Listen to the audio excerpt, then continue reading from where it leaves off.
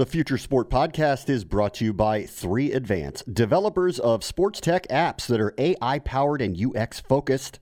So if you're looking to create some apps for your startup or your sports biz calls for some artificial or business intelligence, you should check out 3Advance. They're incredible. Go to 3advance.com. That's the number 3advance.com. Empire.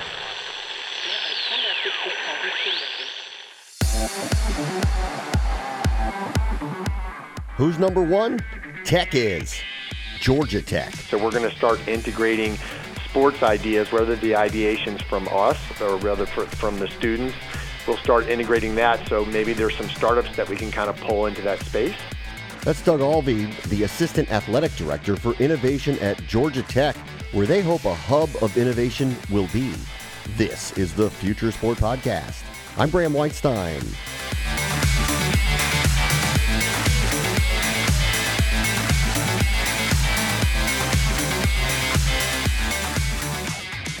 We will check in with the latest incubator at one of the leading tech schools in the country and then take a look down the street at the Falcons, who might not be heading toward a winning season on the field, but off of it, they're killing it.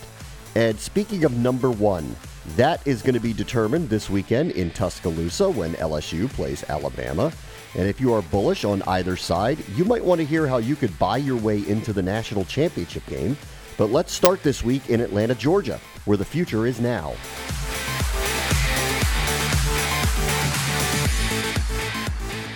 Go down to Atlanta and you'll see one of the most forward-thinking stadiums in the United States, the home of the Atlanta Falcons. But they're not done trying to catch up to the rest of the league in a lot of the forward-thinking spaces that we follow here. Eric Jackson from the Atlanta Business Journal joins us now. Hey, Eric, how are you? Hey, thanks for having me on, Brian. So where is Atlanta trying to catch up? You can have everything, all the data and all the tech, but if it's not being applied correctly, and maybe it is, but it's not showing up on Sunday. So, the story came out this week. The timing wasn't great, but but yeah, man. I mean, they're doing some really cool things, man. I mean, they are trying to stay at the top of this data arms race, as they say. And yeah, man. I mean, they really built out their tech department. I mean, about a year and a half ago, they put everything under one roof, right? So video analytics, their app development, it's all under one roof now. So, they're being more efficient than ever. I think, there's other teams in the league that are doing the same, but I think where the Falcons are probably standing out is just, the money that's being invested, because they have one of the bigger tech departments. They're about at 12, 13 members, and if you look around the league, I don't see one that's that big. I've seen ones maybe, and there's always, it's hard to tell exactly because, there might be that intern or a couple interns that aren't being accounted for, but you look around the team staffs and others, I don't see one the size of that. So they're definitely investing in that. And what were they trying to accomplish? Yeah, man. I mean, it's just like, I think it's kind of just like the other teams in the league, man, just trying to use the technology and data to supplement their decisions, not just from the GM, but from the coach's standpoint too. I was kind of talking to Thomas Dimitroff, the Falcons GM, and he was kind of mentioning how it's kind of still 70-30 for him, 70% kind of relying on tape and, the football brains aspect. But that 30% still a pretty big chunk. And it's actually, he even mentioned it's moving more to 60-40. So I think it's just interesting now how, as football goes on, you can't ignore those numbers anymore, that data. So, I think you're almost behind the league now if you're just, you're not even incorporating that into the game plan. So Falcons are just trying to stay ahead of that, man, and their app development department's doing really cool. I think it's cool how now for like a GM, you don't have to, you don't have to get the whiteboard out and the pings and the dry erase markers to figure things out. Now, you can pull it up on your phone and review film while you're in transit on an airplane, or, you don't have to pull out the clunky laptop anymore to try to look at these things. So let me go back to what you said about the general manager, Thomas Dimitroff. because he is considered one of the more forward-thinking general managers in general. Did he feel like that the team was losing their edge by not using more data? Well, yeah, I think more so forward-thinking, right? Because, when he got there 10 years ago, the Falcons were one of the first teams to start the player tracking data, and the NFL actually gave him a little slap on the wrist because, they were so new at the time to be tracking this, using this data. So it was a slap on the wrist, but it was kind of, it was in good nature, right? Competitive nature. Because now, obviously, it's commonplace now to be using the player tracking data, but the Falcons are really ahead of it at that time. And, Mike Smith, the head coach at the time, was a little slower on it, right? An older coach, but, Thomas gives Dan Quinn a lot of credit for being more forward-thinking and, willing to use those numbers to supplement. So, but obviously, you can only, like I said before when I got on the call, it doesn't matter if, if it's not showing up on the field, but it's definitely, it definitely helps, right? I mean, to make those decisions. Because you kind of put it in like 4 buckets. It was like, you got the pre-acquisition, the post-acquisition, kind of that return to play, and then the opposition, right? What are you using to, against the opponents? So it's kind of in those four buckets there, how they're kind of using it from the GM's perspective, Thomas's perspective. Yeah, the computers still can't replicate covering Mike Thomas or taking a Khalil Mack hit yet. That's the one thing they can't quite do. Exactly. Yeah. I think the Vikings get a lot of credit, and Cowboys have obviously built that crazy facility, and even the Rams, as far as scheming goes, they get a lot of credit. But the Falcons have to be considered right there too, man. So Eric Jackson from the Atlanta Business Journal. Hey, thanks for joining us, Eric. Thanks, Graham. I appreciate it, man. Up next, Doug Alvin at Georgia Tech, who hopes to be an institution that leads in the sports tech field. This is the Future Sport Podcast.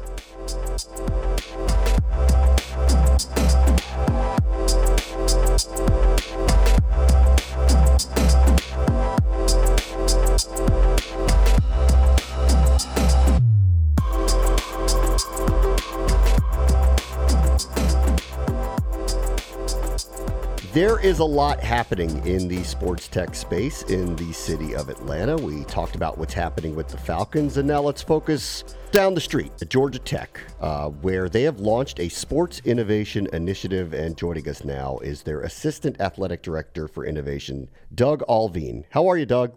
Great, thank you. What are you guys doing? Tell us, kind of give us the above ground picture of what's happening. Okay, so real high level. Obviously, Georgia Tech, one of the top-ranked public colleges in the country and one of the leading research universities in the United States. And our big focus was on technology down here at Georgia Tech. And when our new athletic director came on board a couple of years ago, he and I sat down and we kind of brainstormed on how we could leverage that and make that a differentiator for not just Georgia Tech, but for Atlanta. And so we felt that we could bring that technology, innovation, research, and apply it to sports and kind of establish Atlanta as the world leader in sports technology innovation. So at a high level. How far along are you on that process? The first thing that we did was we basically wanted to whiteboard out what sports innovation was, because depending on who you are and what areas you're focusing on, you may view that as sports. So that was kind of good.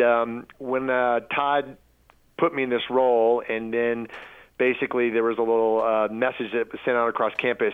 The really neat thing was right away I got interest from people across campus in different areas. So Office of Industry Collaboration, Georgia Tech Research Institute.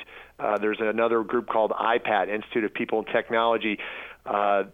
The Venture Prize, which is a venture group. So there were just different groups across campus that wanted to get involved. So we kind of sat down and said, well, before we go forward with the strategy, let's figure out what sports innovation is. And so we kind of outlined it real high level into 3 kind of categories that at least fit well for us. So one of them is athletic performance, and that can be the athlete health and well-being, injury prevention, diagnostics, management.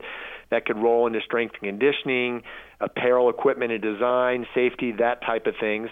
But then also in that athletic performance side, there's this huge shift in interest right now in analytics. So combining that with wearables, wearable sensing technology and data collection capture, and then using that data to assess, analyze, and improve performance. So that's one area. And then the other big area, there's two other ones. The other one is fan engagement, right? So with the different age segmentations going along, we need to understand that there's different segmentations, and are we engaging those people, those age groups in different areas? That's also could include communications, sales. So how are we interacting with the fan? And then third one, which is probably the least attractive, but maybe the biggest opportunity, is operations. So that could be ticketing, game day operations, parking, security concessions, ingress, egress, venue management. So at a real high level, we had to first define what sports innovation was. And then we said, okay, so how do we take that forward? And so I can keep talking, but I interrupt, but I'll just basically, we basically decided at a high level, Todd and I, we want to establish Atlanta as the world leader in sports innovation technology. And I kind of was like, well, let's talk about what the big whys are, right? So clearly, Georgia Tech, with our research and our partnerships and our industry collaboration, there's a lot of opportunities for Georgia Tech. And then secondly, we do not want to forget the students, right? So there's great opportunity for sports innovation with students. One, from a test bed standpoint, so applying the technologies, but two, from a research standpoint. So we've started pulling in students to help us research sports innovation ideas. And then relationship-wise, this has been a very attractive component. So I mentioned earlier, once we made this position, the Institute kind of reached out, and we've formed really good collaborations with the Institute, but then we've expanded that out to the pro teams, the Falcons, obviously, the Hawks, the Braves, Atlanta United, Atlanta Dream, Mercedes-Benz Stadium. We've worked with all of those different groups. And then you were talking about the Falcons just down the road. If you look towards our east, there's all of these innovation Fortune 100 companies that are putting their headquarters or innovation headquarters right attached to the Georgia Tech campus. So combining Georgia Tech with Georgia Tech Athletics and then bringing in the sports teams in Atlanta, we've got something that could really be special. Let's talk about wearables, analytics, and all of that stuff. This is commonplace around the country. What do you think would differentiate what you guys are trying to do in that realm? Right now, each sport has partnered with various wearable technologies to help them analyze their individual performance, team performance, things like that. It turns out there's a really good website. I think it's called Flex Wearables at Georgia Tech, and there's at least 40 faculty that are part of this group that have different technologies that they're using. And so, again, they haven't applied it to sports as like we would like to do. So to some extent they have, but they've applied it to other areas. And so clearly there's a good opportunity here to bring that into athletics and use that. So it can be everything from, accelerometers where you're tracking movement and jumping and things like that to, health and cardio tracking or player tracking. It really depends, but we haven't really taken advantage of that yet. Like I said, we have bought into a lot of the really high-end technologies that are out there. Catapult, MyVert. Those are just ones that I'm working with right now, but each team has their own, and so there's just a really good opportunity to start taking advantage of that technology and applying it to sports. I want to talk about fan engagement for a moment. You're in an interesting city. I record from Washington. There's a similar nature there in that there's a lot of transients. A lot of people come in and out of the city. It's a young city. There's a lot of things happening there. Not everybody's from the region. And you're trying to engage with people. As you kind of move forward in how you engage with your fans, whether it's of the Georgia Tech programs or work with other teams, either locally or nationally, as they try to engage with the modern fan, what are you learning? So there are a lot of people working this space trying to figure out, you want to engage the fans, but you don't want to distract them from the primetime event that they're focusing on. You want to be able to provide them incentives to stay engaged in different manners. So there's no formula as far as how that works. So, we have our game day app that has various functions, but there's a lot of technology that we haven't necessarily integrated yet that we're looking towards doing. But like I said, it's a broad area. Like you talked about, I mean, there's, different segmentations, and I think with the technology that we have in today's world, with the phones and iPhones or handheld phones and stuff like that, and just different technologies, I think that's an opportunity that could really help the sports continue to maintain and grow in their popularity.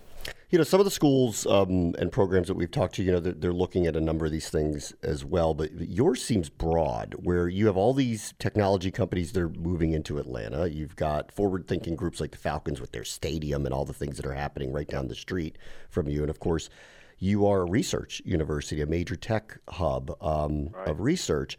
Are you guys looking at this to benefit Georgia Tech's programs, or are you looking at this as like, we want to be an incubator for tech startups around the country? Well, I think the answer is both. So there are a couple things that we're doing. I mean, there's a really neat entrepreneurship program within Georgia Tech called CreateX, and it is basically an entrepreneurship program that starts you from idea and basically launch where you've got a minimal viable product and you're kind of going out in the marketplace. So we're going to start integrating sports ideas, whether the ideation's from us or rather from the students. We'll start integrating that. So maybe there's some startups that we can kind of pull into that space. We're looking at building a sports performance lab that could bring in the technology not only from existing medical and assessment applications, but bring in the technology from our institute from a research standpoint, or maybe even from the outside. So we'll do screenings for our student athletes, and then based on their screenings, we'll provide various analysis that we can do to help improve and strengthen their athletic performance. So again, there's just different areas that we can bring in technology into our athletic program that I think are Georgia Tech's in the right position to do at this phase of the development. It's interesting when you have an institution like this. It can be broad, it can be narrow. You can choose however the way you want to go. And it sounds like you guys have taken a very broad overview of all of this. And as you've started, has that narrowed to what you think are the right tracks to start off with, or has this just gotten more broad as more things have kind of fallen on your plate and you've gone, we should include that as well? Well, it's interesting you mentioned that. We had a think tank the other day, and it was really broad. We had faculty from various engineering schools. We had corporations, just a couple people from Accenture. We had a couple people from Coca-Cola. And we basically went with what I originally shared with you. And the feedback was really good, but the feedback was also like, that's really broad, we need to narrow down. And so, ironically, going forward in our think tanks, we're going to break it down at least into those three areas I talked about, the performance, the fan engagement, operations, because it is a really broad space, and we do need to strategically figure out where we think we can add the most value, being Georgia Tech and the research that we can bring to the table. It's really interesting. It's literally changing everything we've known about whether it's collegiate or professional sports. Doug Alvin is the Assistant AD of Innovation at Georgia Tech. Thanks for joining us. Thank you very much. Up next, LSU, Alabama, and the other title-contending fans can make an RSVP to get into the title game if their team makes it. This is the Future Sport Podcast.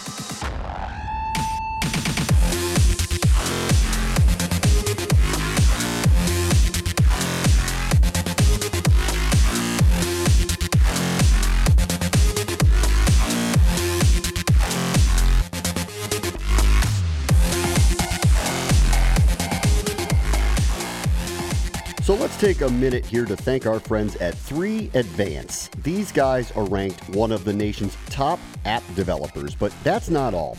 They've helped grow a bunch of sports tech startups like TeamBuildr, T-Box Tour, and In-Game Fantasy, but they're also experts in user experience, cloud APIs, and artificial intelligence. So if you're looking for a dev partner to bring your future sport tech to life, look these guys up. go to 3advance.com. They're the team to make it happen, and advance you will. That's the number 3advance.com, and tell them Future Sport sent you.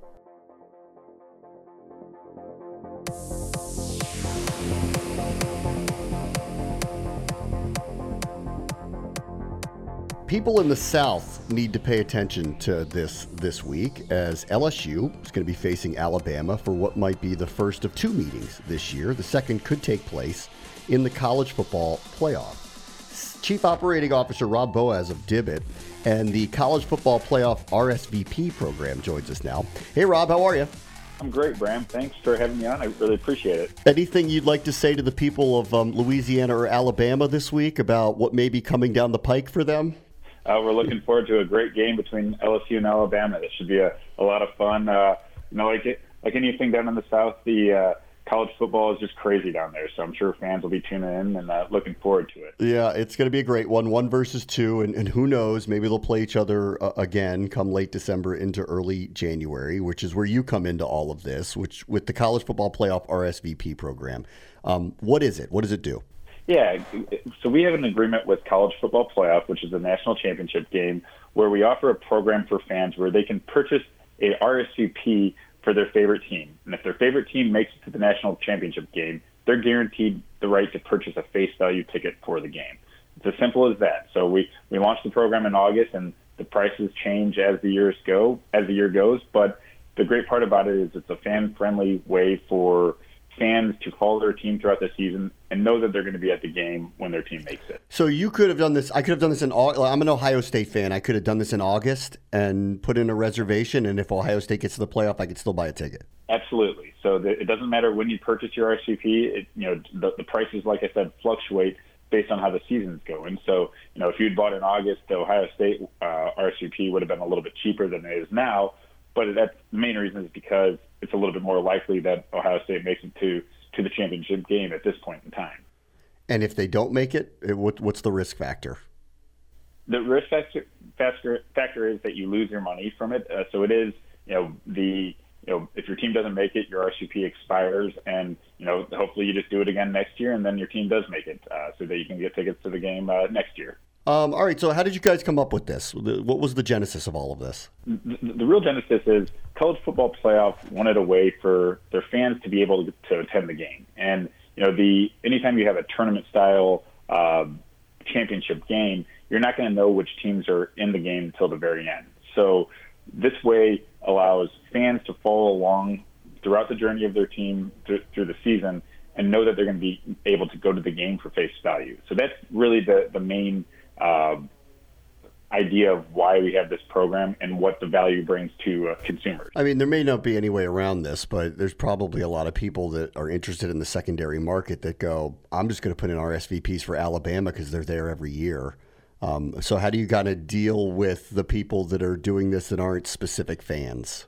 Absolutely. And we limit it to 6 RSVPs per team. So, if someone does want to go in there and do that, that is their choice. It is a marketplace. So, like anything, you can lose your money from it. So, I mean, it's a great program for fans that do want to go. And I'm sure there are some people that say, okay, well, I'm going to try it out and see what happens. And, we try to treat it as a fan-friendly thing so that, if people do want to do that, it's kind of their choice, but we're not going to police it too much. What's the results been? What has been the feedback from people? Yeah, so our first year operating this program was 2 years ago for the game in Atlanta, and it was a huge success from our program, mainly because that game, skyrocketed in demand, where it was Alabama versus Georgia in Atlanta. So, the secondary ticket prices shot through the roof. And a perfect example, Georgia opened the year not even ranked in the top 25. So RSVPs for them at the beginning of the year were extremely cheap. I mean, people could get in the door for $25 plus the face value of a ticket. So we've heard quite a few stories of fans saying, hey, I trusted my team and I was able to get into the game at a very reasonable price. So that's the perfect example of how our program works in success. Last year in Santa Clara, the market wasn't as high of a demand with two teams, kind of flying across country. But the one thing that we heard from our fans was, they were comfortable because they were able to lock in a price that they were comfortable with well in advance and have price certainty. Yeah. They kind of take the marketplace of the secondary market out of the equation in a scenario like that. I'll let you go on this. So we've talked about this, but it's part of your company, Dibbit. What do you guys do? Yeah, so honestly, our biggest thing is we sell options or reservations for any events that could happen in the future. So, we hope to expand to a variety of different things. Anytime there is a tournament where there's a demand and, something is contingent upon happening, that's where we come in, where we can sell something that may or may not happen and, give fans peace of mind. So, we hope to expand in the future, but right now we're focusing mainly on this college football playoff reservation. Rob Boaz is the COO of Dibbit and the College Football Playoff RSVP program. Thanks. Thanks a lot, Bram. Really appreciate it. That will do it for us this week. Remember, the future is now. This is the Future Sport Podcast. I'm Bram Weinstein.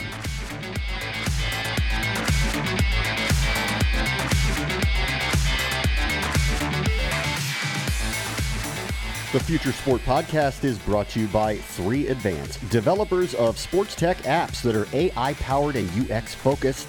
So if you're looking to create some apps for your startup or your sports biz calls for some artificial or business intelligence, you should check out 3Advance. They're incredible. Go to 3advance.com. That's the number 3advance.com.